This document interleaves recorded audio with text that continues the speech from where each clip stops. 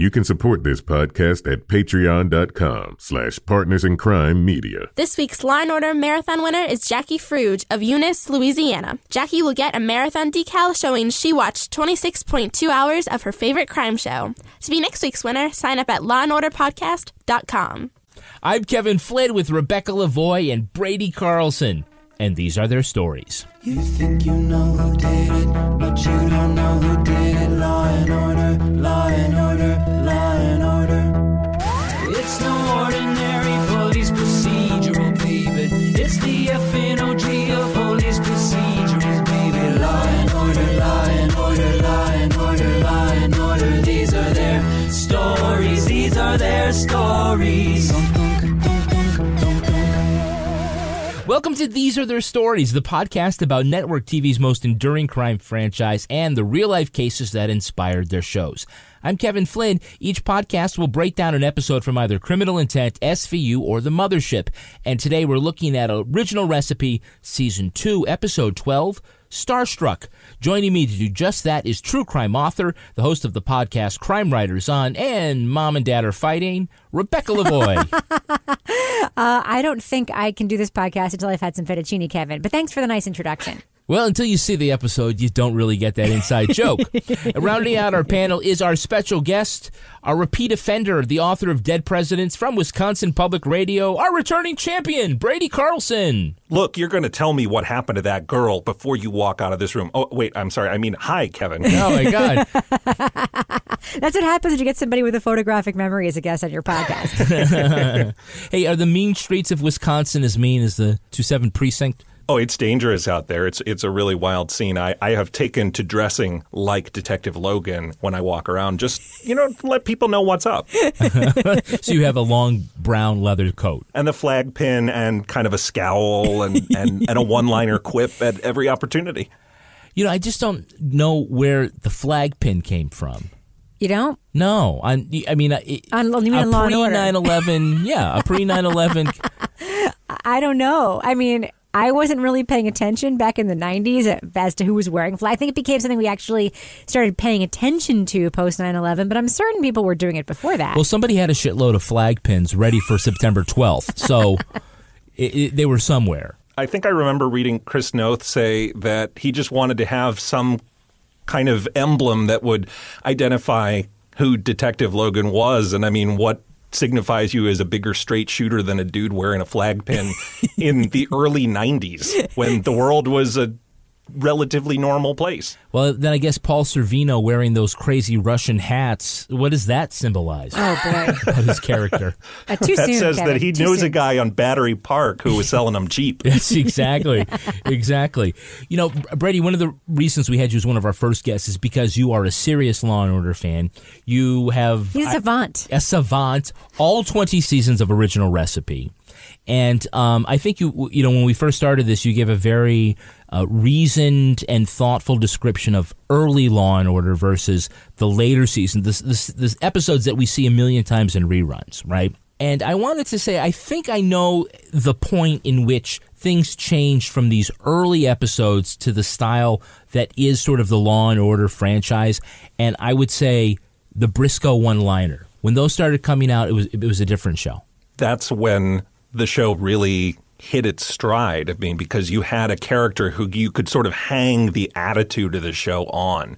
The early detectives who were working with Chris Noth's character, Detective Logan, were, I would say, in a lot of ways, the Hollywood producer's idea of what a New York cop looks like. Mm-hmm. You had the George Zunza's character, Max Greevey, who was a guy who was trying really hard to get that brash New Yorker thing going, but it was not really measured in the way that Lenny Briscoe was. I mean, Lenny Briscoe was Lenny Briscoe. He was a full-formed character from the first episode in which you saw him.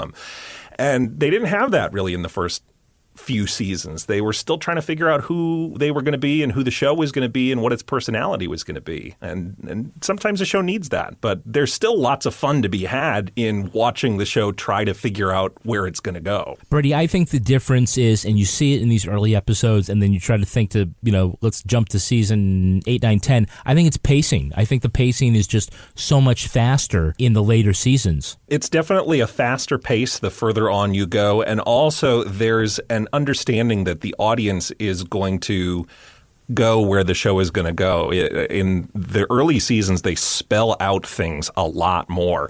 Things that have become such tropes in a police procedural show that you don't need to say, oh, you saw somebody getting away? Well, tell me about him. They just start the scene with the witness telling the detectives what they saw. They don't have to start that high. In the same way that movies don't always start a scene between two characters by saying, hi, how are you? Oh, good. How are you? Have a seat. Yeah. They ditched that. That part of the police procedural became small talk. They could edit that right out, and it didn't have to be part of the scene. Yeah, and I also noticed that this episode from season 2 was 47 minutes long, whereas, a more modern episode is around 42 minutes. Right. Obviously, that's because you can throw more commercials in there, but it does mean that you could argue that, in these earlier episodes, they were filling with maybe more exposition than was necessary. It took a few years before they realized that you could fill 6 to 8 minutes of every episode with that haunting music at the end that always plays when someone realizes that their father is the one who killed and not their coworker or the person who'd been stalking them. It's that one note on the organ that they, 6 to 8 minutes of it. Yeah. Now, Brady, the last time you were on when we talked about your favorite detective team. Favorite Law and Order detective team. You said that your favorites were Briscoe and Logan, Briscoe and Curtis, Briscoe and Green, and Lupo and Bernard. So I'm going to call bullshit and say right now you have to pick one. Who is at the top of the ziggurat? Go. Okay, fine. Briscoe and Logan. I'm sticking with them. They're the classic duo, the snarkiest, the sort of brashest, the most consistently funny, and the least earnest. When Law & Order is at its most earnest, it's not as much fun. Right. You don't come to this show really to examine the difficulties of class-based crime in New York City in the early 1990s. You go because you want a fun story that you can sink your teeth into, and the characters are going to be enjoyable, and they're going to say some pretty funny stuff as they bust the perps. And that's what those two detectives do so well. Well, it's too bad they only had one season together. Is that true? They only had one season together? And yet they're like everybody's favorite? They had half of season 3. They had all of season 4, and then I think most of season 5, because that's when Logan punches the guy out and gets exiled to Staten Island to run a beat. And that's where he eventually takes down his arch nemesis, Profaci. Oh, Profaci. But the thing is, then, who was going to bring the sandwiches in for the other detectives? It's true. They had to fill. That's an important job in a police precinct, inside that office. Let's take a look at the first half of this episode, Law & Order Season 2, Episode 12, Starstruck. Well, no field trip to Central Park is complete without a kid stumbling over a body of a crime victim. In this case, it's Lucy Nevin, famous soap opera actress. After being strangled with her own dog's leash, she'll live, but her larynx is ruined. Whatever's on your plate, clean it. This comes first. Well, it ain't a mugging because she still had cash with her. Could have been interrupted, caught in the act. She's recognizable. This woman is on a soap opera every day. That's his John Lennon theory. Well, what? It's not possible just because we never heard of her? The fact of the matter is these people get accosted in the supermarket for crying out loud. While questioning the TV show's costumer, Logan and Soretta stumble into the dark world of the underground used wardrobe trade. She sold a dress worn by Lucy's character to a guy at the stage door who sold it to a memorabilia guy who then sold it to a drag queen Lucy impersonator. He sold it when a fan offered him top dollar. The detectives traced the dress to Jesse Unger, a fan they interviewed before, but dismissed when his rich father and housekeeper alibied him. Knowing that Lucy would be there to see him, Jesse agreed to be in a lineup. Not only does the actress ID him, but they also find her ring and medal among Jesse's things. Under questioning, Jesse babbles some sort of confession about wanting just to talk to her. Okay, first problem with this episode. What famous I'm being stalked by fans actress walks her own dog in New York City? Well, first of all, we need to talk about the very, very, very few number of soap opera actresses who actually rise to enough of a level of fame where they would garner front page headlines. Would there be female impersonators about her? I can think of one in that era, which would be Susan Lucci. Mm-hmm. Susan Lucci lived in Garden City, New York, which was near where I lived. And not only did she do things like walk her own dog, go to the Roosevelt Field Mall, she was just a regular person because, New York-based actors really do walk around walking their own dogs. I mean, if you look at TMZ and you look at the LA stuff, it's always coming out of the Vine, coming out of the whatever. But New York actors, they do their best to just try to be regular people. I don't think she was asking to be murdered, if that's what you're saying. Well, when the show itself isn't even putting any effort into showing that this is a famous person besieged by fans. I mean, at no point in the show do you ever see Lucy Nevins surrounded by anybody other than cops or doctors or the jury. I mean, there's no throngs of fans standing outside of this immense celebrity trial, except for the fact that the confession from Jesse Unger was on the newspaper, their New York Post knockoff. There's no mention of her being known to anybody in the entire Law & Order universe. So, I mean, you got to try a little bit harder than that if you want to make her out to be an enormous star. Well, they did have her in the hospital working with a sketch artist, right? And so in order to, describe the sketch, they gave her a dry erase board. And I'm just thinking, well, you have a pen. Can't you just draw the guy? Her handwriting, by the way, was impeccable for someone who apparently couldn't move any part of her body. She has some paralysis, except in that hand. And she's so furious because these guys are total idiots. They're like, well, did you get a real good look at this guy? And she writes dark on the whiteboard. Because it was dark out, and they're like, oh, he must have had a dark complexion. And she basically just turns over and says, the hell with you. You stupid idiots, yeah. It was a great scene. So let's talk about Paul Sorvino's character, Phil Serretta. Who? Phil Serretta. Who? I'll check the out-of-town alibis. You guys knock on some doors. First we get some fettuccine, then we knock on doors. So is he so Italian that he won't do his work without pasta? Obviously. Fettuccine first? Is that the whole thing? So Fettuccine first, then we knock on doors. We were watching this episode, and we were watching it on our rectangular-shaped TV, but it was shaped like a square, this episode, because it was so old. 4x3, yeah. And when he first walked out, I said to you, I'm a huge Law & Order fan, and I don't even know that dude's name. And our son walks over, and he's like, oh, it's Paulie from Goodfellas.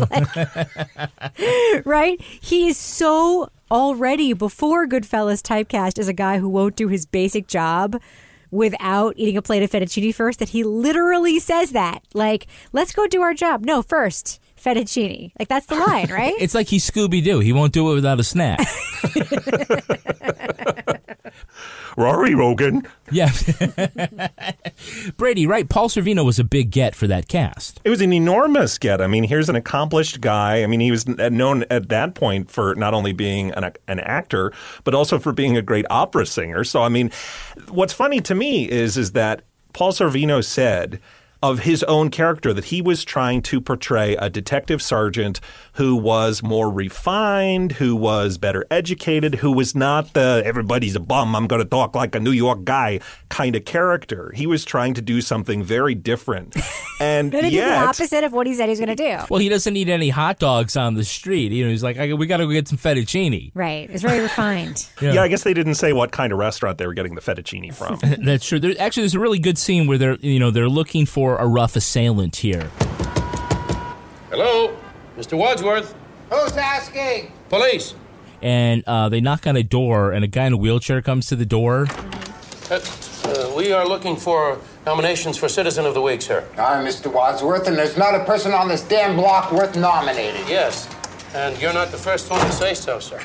It's just because he just didn't want to say, oh, I'm sorry, sir. We're looking for a terrible assailant, and obviously it can't be you. Clearly, you couldn't have tackled and beaten the hell out of this woman. So, I mean, Paul Sorvino does a nice job handling that scene because he's clearly starting out in kind of a rough and gruff voice, and then he immediately changes as he starts to notice what's going on around him. And then of course, as he and Logan are leaving, they're smirking at each other. So it's kind of a beginning of the more playful side of Law and Order that you'd see grow and grow over the years. I did love in the first half of this episode the actual, like, one of the things I don't think we see a ton of in Law and Order in general, even early or late, which is like shoe leather police work. So they go to the actress's house, they talk to her. Hey, it's that girl secretary. They get the fan letters, crazy, crazier, and craziest fan letters, and they start going through the fan letters and actually calling people to try to tie the dress that they know the drag queen sold to somebody. And it feels very shoe leather seeing Logan and the Paul Sorvino character, whose name I don't know, doing all those phone calls, because it feels like procedural. It feels like actual boring ass procedure. And that scene is like a little bit stretched and cut together in a way where you realize like most of what cops do is really, really boring, and that's interesting. And even that scene in the drag queen bar, I'm not trying to be politically incorrect by calling him a drag queen. That's what he said in the episode. The exact quote is, "And contrary to what you might think, I don't go out in public in drag.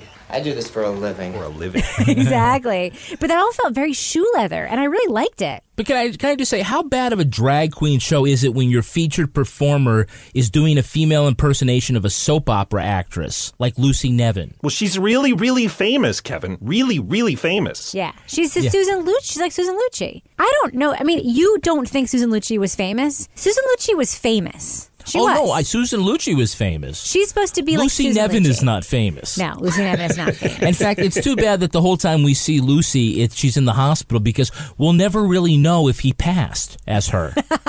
Like, how good was he at that, you know? Well, I would You say... would know Liza, like, right off the bat. That's true. But, like, That's Lucy true. Nevin? But I would say that Susan Lucci is, bar none, probably the most household name daytime soap opera actress to ever be on daytime soaps. But do you think that would make the difference, Brady, in a female impersonation show like that, where it's like, she kind of looks like it, but, that dress that she wore that one time on the TV show, that made it. Yeah, well, I mean, the dress is really what Lucy Nevin was all about. That was where it all came together for Lucy Nevin. We all know that, right? Yeah, it's like, even casual fans know about Lucy Nevin and her dress. Yeah, it's got to be that one, because you couldn't do Liza Minnelli from Cabaret unless it was the actual Cabaret outfit. You couldn't take like $25 out of $1,000 and go buy the same exact dress. At Filene's Basement, they have that. They do. They have the whole Lucy Nevin collection. Well, we do get to see someone before they were famous. Before they were famous. Who do we see, Rebecca? We see Allison Janney, a.k.a. CJ Craig from The West Wing. My mother thinks Lucy is so glamorous. I've got it easy being her secretary. She has to work 12 hours a day. And like you said, we know her from The West Wing, and she's also on Mom. Oh, she's from The West Wing. She's not from anything else other than The West Wing. I'm sorry. I know Allison Janney has been in many things, and she is wonderful. But CJ Craig is my all-time favorite TV character that's aligned with any show like The West Wing. So that's who she'll always be to me. Well, this is her first of 2 Law and Order appearances. And in her Law and Order appearances, she's definitely playing against the qualities that she made so famous in her CJ Craig character. I mean, in this case, she's basically dressed as a librarian. Yeah. She's this very shrinking Violet kind of character who's like, I have the best job in the world. I don't have to talk to anybody. I can just sort this horrible fan mail that my celebrity boss, who I never see, gets from weirdos. I mean, this is not a character who's going to be doing the jackal for the White House staff in an episode of The West Wing like CJ Craig would do. Her second appearance, which is in Michael Moriarty's last episode of the show in season 4, is a really depressing one, which I'm sure we'll come to in another episode of this podcast. Go ahead, you can so I'll spill just leave the it at beans. that. No, She's go great in ahead, it, but it's not. It's also not what a CJ happens? Craig kind of moment. You have the photographic memory, and you can just spill that stuff. Like, without, what happens? Tell us. You really want to know? I want to know. I know what happened to Michael Moriarty, but was it Allison Janney was the... Go ahead, Brady. You go ahead. It's Allison Janney versus the Russian mob.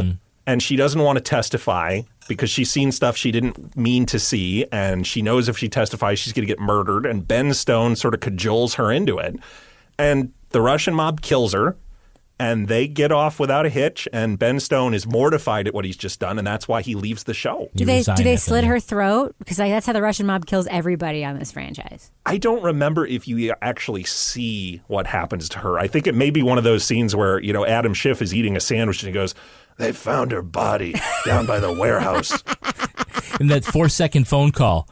Yeah. All of a sudden, Stone's face just falls. He goes, Adam, they found her. That's it. and the music swells for the next 3 or 4 minutes. Yeah, let's talk about Jesse Unger. The actor who plays him is definitely a hey, it's that guy. Mm-hmm. Hey, it's that guy. Can anyone identify the actor? I know he's been in Things. In Things, yes. And stuff. I want to say like lots of 90s things. Yeah, you don't know. Brady, any idea the actor's name? Yes, but I looked him up, and that's the only reason okay. I know. Cheater. I didn't know him other than this because I never watched Mad About You. Oh, he was the boy. Helen Hunt cheated on Paul Reiser with him, right? Yeah. Good move, I'd say, frankly. But yeah. Yeah, that's Bradley White, and he is definitely a career, hey, it's that guy. She walked right by me. She didn't say anything. I tried to tell her how I need her. I didn't want to hurt her. So Bradley White, his appearance as Jesse Unger is just his first of 5 appearances on Law and Order. Yeah, you might recognize him mostly from Law and Order. He's done one-offs in a million things, from Facts of Life to Ally McBeal to Masters of Sex. But you're right, he probably is most recognizable as that coworker that Jamie made out with in one of the season finales. Now, and then what ended up happening was after Jamie confessed to Paul about making out with this guy, they were going to split up. But then they realized she was pregnant because nothing saves a troubled relationship like a baby. Exactly. So he basically had the exact same career as George Clooney before George Clooney became George Clooney. Yeah, he just never... George Clooney was also on all of those shows, including The Facts of Life, and then he became George Clooney. So this guy is like the alt George Clooney. Yeah, probably. The Bizarro Clooney. That's Bizarro Clooney. Brady, do you know where our victim Lucy Nevin is from? Yes. Well, I looked her up, too. Okay. Cheater! Go ahead, Rebecca. This research is killing me. I actually figured it out this morning. We watched this episode last night, and I was like, oh, God. She's the older sister who has her period on her wedding. Yes. From 16 Candles, right? Now, how would you possibly recognize her from Because that? her face was sort of stuck in my mind, and the scarf... Wait a minute. In the movie, she had big 80s hair. She and did. The whole time you saw her in this episode, she was wearing one of those neck braces. Except for one scene where Ginny has her hair like she's getting ready for the wedding. And I was like, the face. And it struck me. I was like, that's the 16 Candles thing. It's Molly Ringwald's older sister from 16 Candles. Yeah, I'm calling IMDb bullshit on you. I did not IMDb that. I don't know the actress's name, and I don't know the character's name. Brady, you looked it up. Who is it? I didn't write it down. Oh, it's Blanche Baker is her name. It's Blanche Baker. Yeah. Oh, my God. That's him. He stopped me on the street a couple of times. He said that he needed me. But I'm going to give you bonus points because I think this is a pretty deep cut, but I really like this. Who can identify the father, William Unger? Oh, I can do that. Rebecca, any idea? No. Brady, who is it? It's Colonel Klink from Hogan's Heroes. That's right. It's Werner Kremperer. Yes, exactly. Oh, my God. You guys are old men. I have no idea what you're talking about. After Jesse's mother died, he couldn't concentrate. He used to say he was going crazy. He said he heard voices in his head, like a radio. I've never seen Hogan's Heroes. You've never seen Hogan's Heroes? No. Hogan's Heroes Brady, is take it away. A bunch of American prisoners of war in a Nazi stalag. And it's a sitcom, right? Yeah. It's a sitcom, which is like the most insane thing you can possibly create when you think back on it. You know, here's Hogan and his merry band of American misfits who are causing all sorts of problems for the sort of fey, cowardly Colonel Klink, who runs this stalag, and that was the character. He's sometimes very bubbly, but there's always this Hogan. Yeah, I was really disappointed that he didn't interact more with Chris Noth's character because he could have gone, Logan! But he's always like, Hogan, run up to Switzerland and get my tuxedo for the Führer's ball. You know, I just want to call bullshit on the fact that I am doing this podcast now with two very old men who are able to, like, that was in Hogan's reruns. Heroes? Okay, well, what British actor and game show staple was launched into stardom from Hogan's Heroes, Brady? Richard Dawson. The Family Feud, old Richard Dawson. He's not British. Well, what is he? I don't know. He always just sounded perfectly American to me. Well, I mean, you know, you drink enough and then... Did I say that? When you support us at Patreon at just $5, you will get exclusive content, like the Toby Balls Deep Dive Book Club, Laura's Rage Walk, the Crime Writers on After Show, and Married with Podcast with Rebecca and me. Start getting your exclusive perks for just $5. Join our own elite squad at patreon.com/Partners in Crime Media. That's patreon.com/Partners in Crime Media. Now let's look at the second half of this episode. Although he's clearly delusional, the judge says Jesse is competent to stand trial. However, his expensive attorney says he'll plead insanity. Your Honor, what is the argument? Mr. Unger understands the legal process. Ben, he babbled a confession. That doesn't give you a problem? He was frightened. That does not mean he's not competent to stand trial. He does not understand the criminal justice system. He knows what a trial is. Still recovering, Lucy begins receiving letters from Jesse saying they should be together. Stone says it's a calculated attempt to make himself look crazy. Then, after a second psych evaluation by the defense, Jesse says he heard voices that told him to attack Lucy. Stone and Olivet think someone is feeding Jesse this new story, and Robinette finds a couple of the attorney's past clients were acquitted when it conveniently came out at trial that they heard voices too. On the stand, Jesse says the voice told him if Lucy wasn't going to love him, he should kill her. On cross-examination, Stone gets him to admit that, once free, Jesse would seek out Lucy again and again. The jury finds him guilty and sends him to jail, but Stone confides that someone like Jesse belongs in a hospital instead. Okay, so Stone and Robinette argue that juries can't tell the difference between insane and legally insane. Brady, can they? No. I mean, I couldn't tell it from the script. Exactly. I mean, essentially, Stone and Robinette are arguing in court that the guy is so obsessed that he's going to kill again, which, I mean, to a jury sounds crazy because that is kind of crazy, right? I mean, people don't do that. What's funny about that whole part of the show is that it shows where the show hadn't yet gone. Let me explain what I mean by that. In a newer episode, they would have had that sort of crisis of faith on the prosecution earlier in the show. The ADA character, Robinette in this case, would have maybe argued, hey, no, he's actually totally crazy. We need to get him help. And that would have been their like slight moment of civics in the course of the crime show. And then they would have had to decide between whether do we try to get him locked up and get him the help he needs, or are we going to just go for the full-on prosecution? In this, it's kind of an afterthought at the very end of the show when they're riding in that rickety old elevator. You know as well as I do that the law ought to be changed. Juries are not psychiatrists. He never got the help he needed, Ben. And the jury followed the only law we've got. We're not gods. We're not even angels. He should be in a hospital. We put him in jail. You don't have that kind of moment. You might have even had the psychologist, Olivet, thrown in there, and she might have been part of that debate too. But you don't have any of that in season 2 of Law & Order. I totally agree. And here's the thing that was totally messed up about it. They have Olivet, right? And by the way, she looks fierce in this episode. She's like peak Olivet. With You the mean hair. like with her 80s hair and her shoulder pads? She looked unbelievable in this episode because Olivet never essentially grows out of that like 80s look, but this was like peak Olivet. Anyway, we are told as viewers watching this prosecutorial debate that the idea that he's now hearing voices and is crazy, it's been planted. Was it planted by the lawyer? Was it planted by his father? Was it planted by the psychiatrist for the defense? And we're supposed to think this guy's a nutball who tried to kill this Lucy Levins, famous soap opera actress / Susan Lucci person. He did it because he's like a bad guy. And we hear them the entire time on the defense side basically saying like, he's not actually insane. Like this idea was planted. And then at the end, there's all this contrition. It comes out of nowhere when Ben Stone is suddenly like, he belongs in a hospital. I'm like, what are you talking about? I don't believe that. And I just spent 20 minutes watching the second half of this episode. Well, there's this great scene in Schiff's office in which Stone talks about the catch-22 of prosecuting a mentally ill defendant. And Schiff looks up what crazy means in the dictionary. That scene? You know what really worries me? I make my best case to prove he's sane. We lose. He goes to a hospital. I have to turn 180 degrees and argue he is not sane, so they keep him there.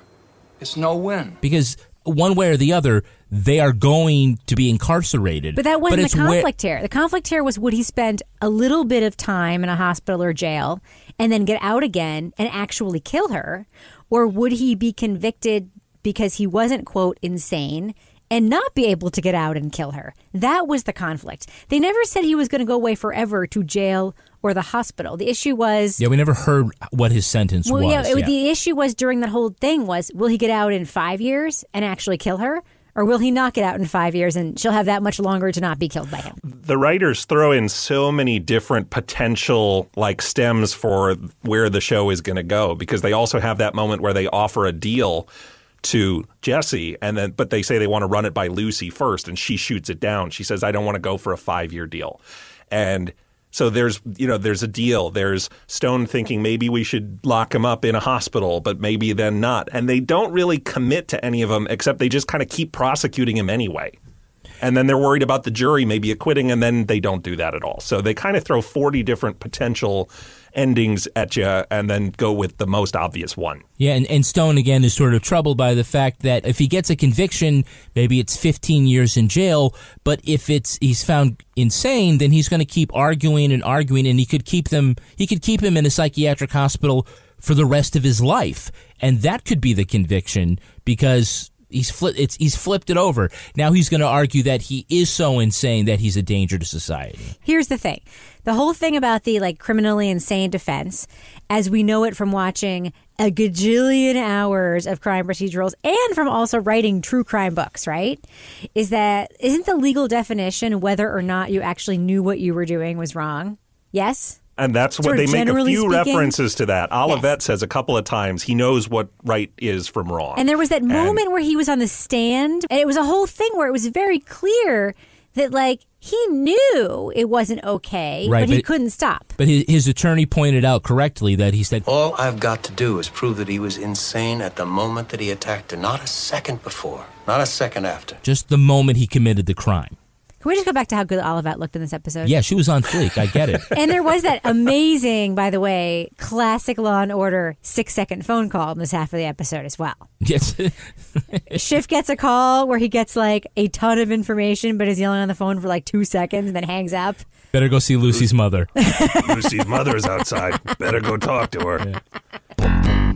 Well, I think Jesse does a good job looking benignly like a Norman Bates, he wouldn't hurt a fly. So he's creepy enough, but Brady, is he scary enough for the audience to believe that he's capable of doing this again and again? Only every so often. I mean, for the bulk of the episode, he comes off as this kind of, almost simpleton. His father says, my son has problems. He's not like other boys. And you just get the idea that he's just kind of this weird, maybe eccentric sort of, flowers for Algernon before the treatment kind of character. But then there's a couple of times, and I think right at the end after he hugs his dad after he's been found guilty and they're leading him out of the courtroom, he gives this kind of creepy look back toward Lucy Nevin. And so they don't play that up enough for my tastes. I would have liked to seen a little bit more ickiness from him to make him seem more dangerous, because he does just kind of come off as kind of goofy smile guy who likes buying people's underwear on the black market of New York City. And who knew there was that black market? Well, when I saw this, I know this happened a couple of years before Wayne's World, but every time I saw Lucy sitting there in her neck brace and her elaborate headgear, I was thinking of Wayne's ex-girlfriend, Stacy, the one who hit the car with her bike. Hi, Wayne. I just kept hearing that in my head every time I saw her. That's why you thought of Joan Cusack. Because I thought of Joan Cusack, the neck brace wearing girl in 16 Candles. That's why you thought she looked like Joan Cusack. It all comes together.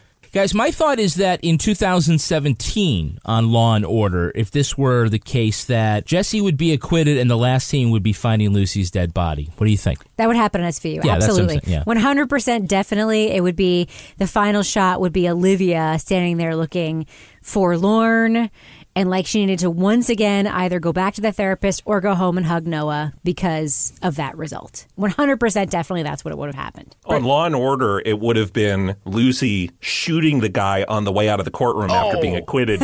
And Mike Cutter, the Linus Roach character, would have been standing there looking, like he'd seen a ghost. He's got his eyes are wide and everybody's freaking out. That would have been the Law & Order episode ending in 2017. I think instead of shooting her, I think all Lucy would be able to do is scribble some some profanity on that white erase board. Draw a picture of a gun. And then a picture of a corpse and then an arrow pointing and writing, "That's going to be you." Fun fact, women change bra sizes an average of 6 times in their lives, which is why finding the perfect bra can make all the difference. Thankfully, Third Love bras were developed using thousands of real women's measurements, and they range in sizes from AA to G, including signature half-cup sizes. And with Third Love's Fit Finder, it only takes 30 seconds to determine the best size and style for your body. Way better than going to a department store and trying on 700 bras. Third Love stands behind their products so much, they're willing to let our listeners try a bra from their 24/7 collection for free. Just pay $2.99 for shipping. You can even take the tags off, wear it, wash it, and really live in it for 30 days to make sure it's your new favorite bra. Then if you love it, keep it. They'll charge your card. But if you don't love it, send it back for free and you will not be charged. Go to thirdlove.com/law and order to get started today. That's thirdlove.com/law-and-order. Well, let's take a look at the real-life story that inspired this episode. It's time for Rip from the Headlines. Can't wait. You think you know who did it. You think you know who did it. But you don't know who did it. You don't know who did it. Rip from the headlines. This episode draws upon a string of cases involving celebrity stalkers. They include the attack on Raging Bull actress Teresa Saldana in 1982. Arthur Richard Jackson hired a private eye to find her mother's unlisted phone number. Posing as a studio employee, he got Saldana's Hollywood address. In broad daylight, he stabbed her 10 times in the chest before a delivery man subdued him. Saldana survived, and Jackson served 14 years in prison. In a more high-profile case, Robert John Bardo stalked young actress Rebecca Schaeffer for 3 years. He tried to visit her on the set of the CBS comedy My Sister Sam, but was turned away. He tried to enter again, this time carrying a knife. Again, security kicked him out. Inspired by Jackson's crime, Bardo hired a detective to find Schaeffer's apartment. He rang the bell and spoke with the actress for 20 minutes before she told him to leave and never come back. Bardo left, but returned an hour later. This time, when Schaeffer came to the door, he shot her in the chest. Bardo was sentenced to life in prison. The tragedy led to new laws to protect victims from stalkers.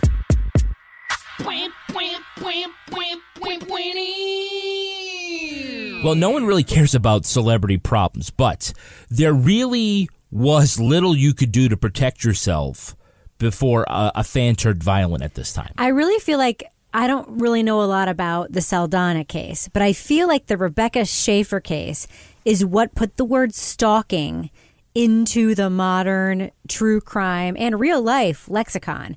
I remember never hearing about stalkers and stalking before that. It started as a celebrity thing.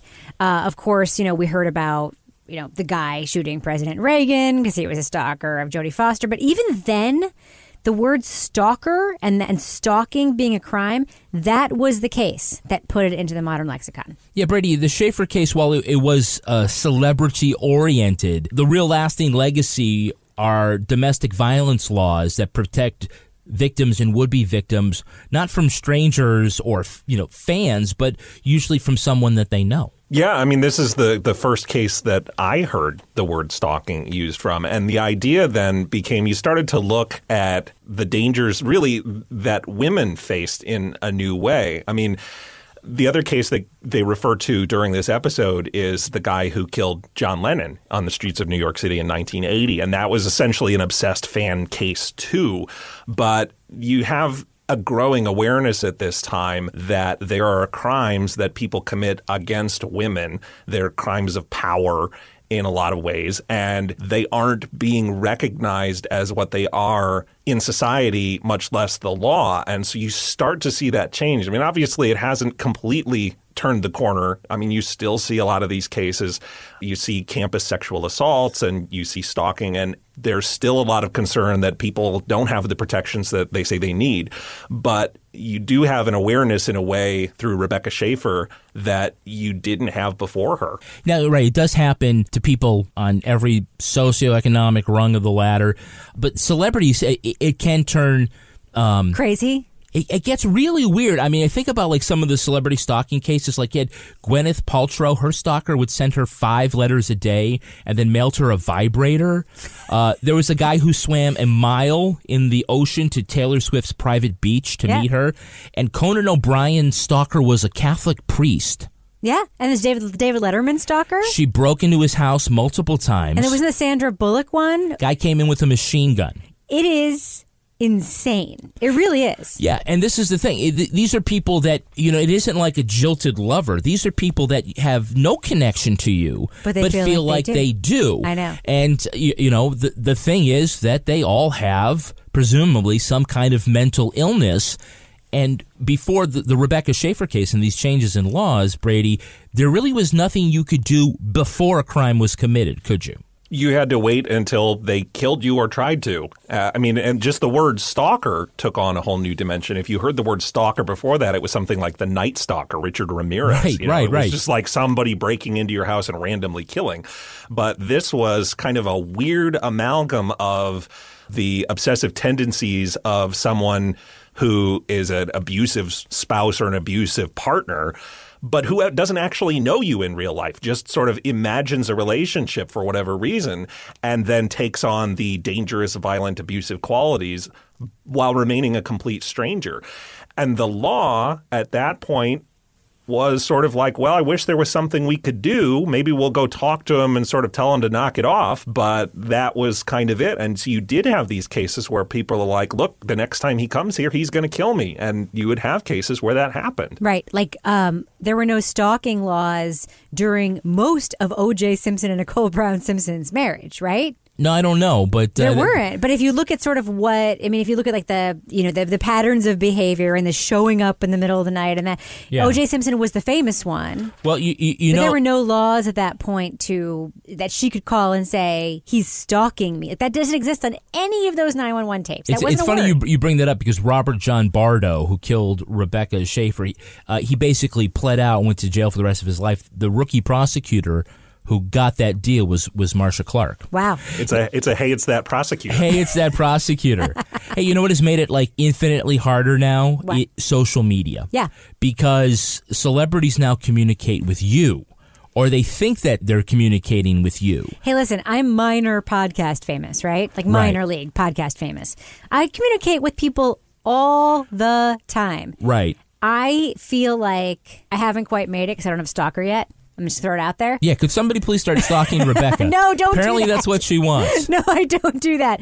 But it is very easy to see once you have even like a few thousand Twitter followers or like the thing that you make, people recognize you. I was recently on a trip. People heard my voice and they recognized me. And it was awesome for me because I realized like these people are great. But what if they weren't? Rebecca, you can't stalk yourself. Okay, but here's the thing. But if you respond to somebody and then you don't respond to them a second time, they get angry. I mean, the certain kind of person. They feel like, why are you like not my friend anymore? Why are you not responding to me?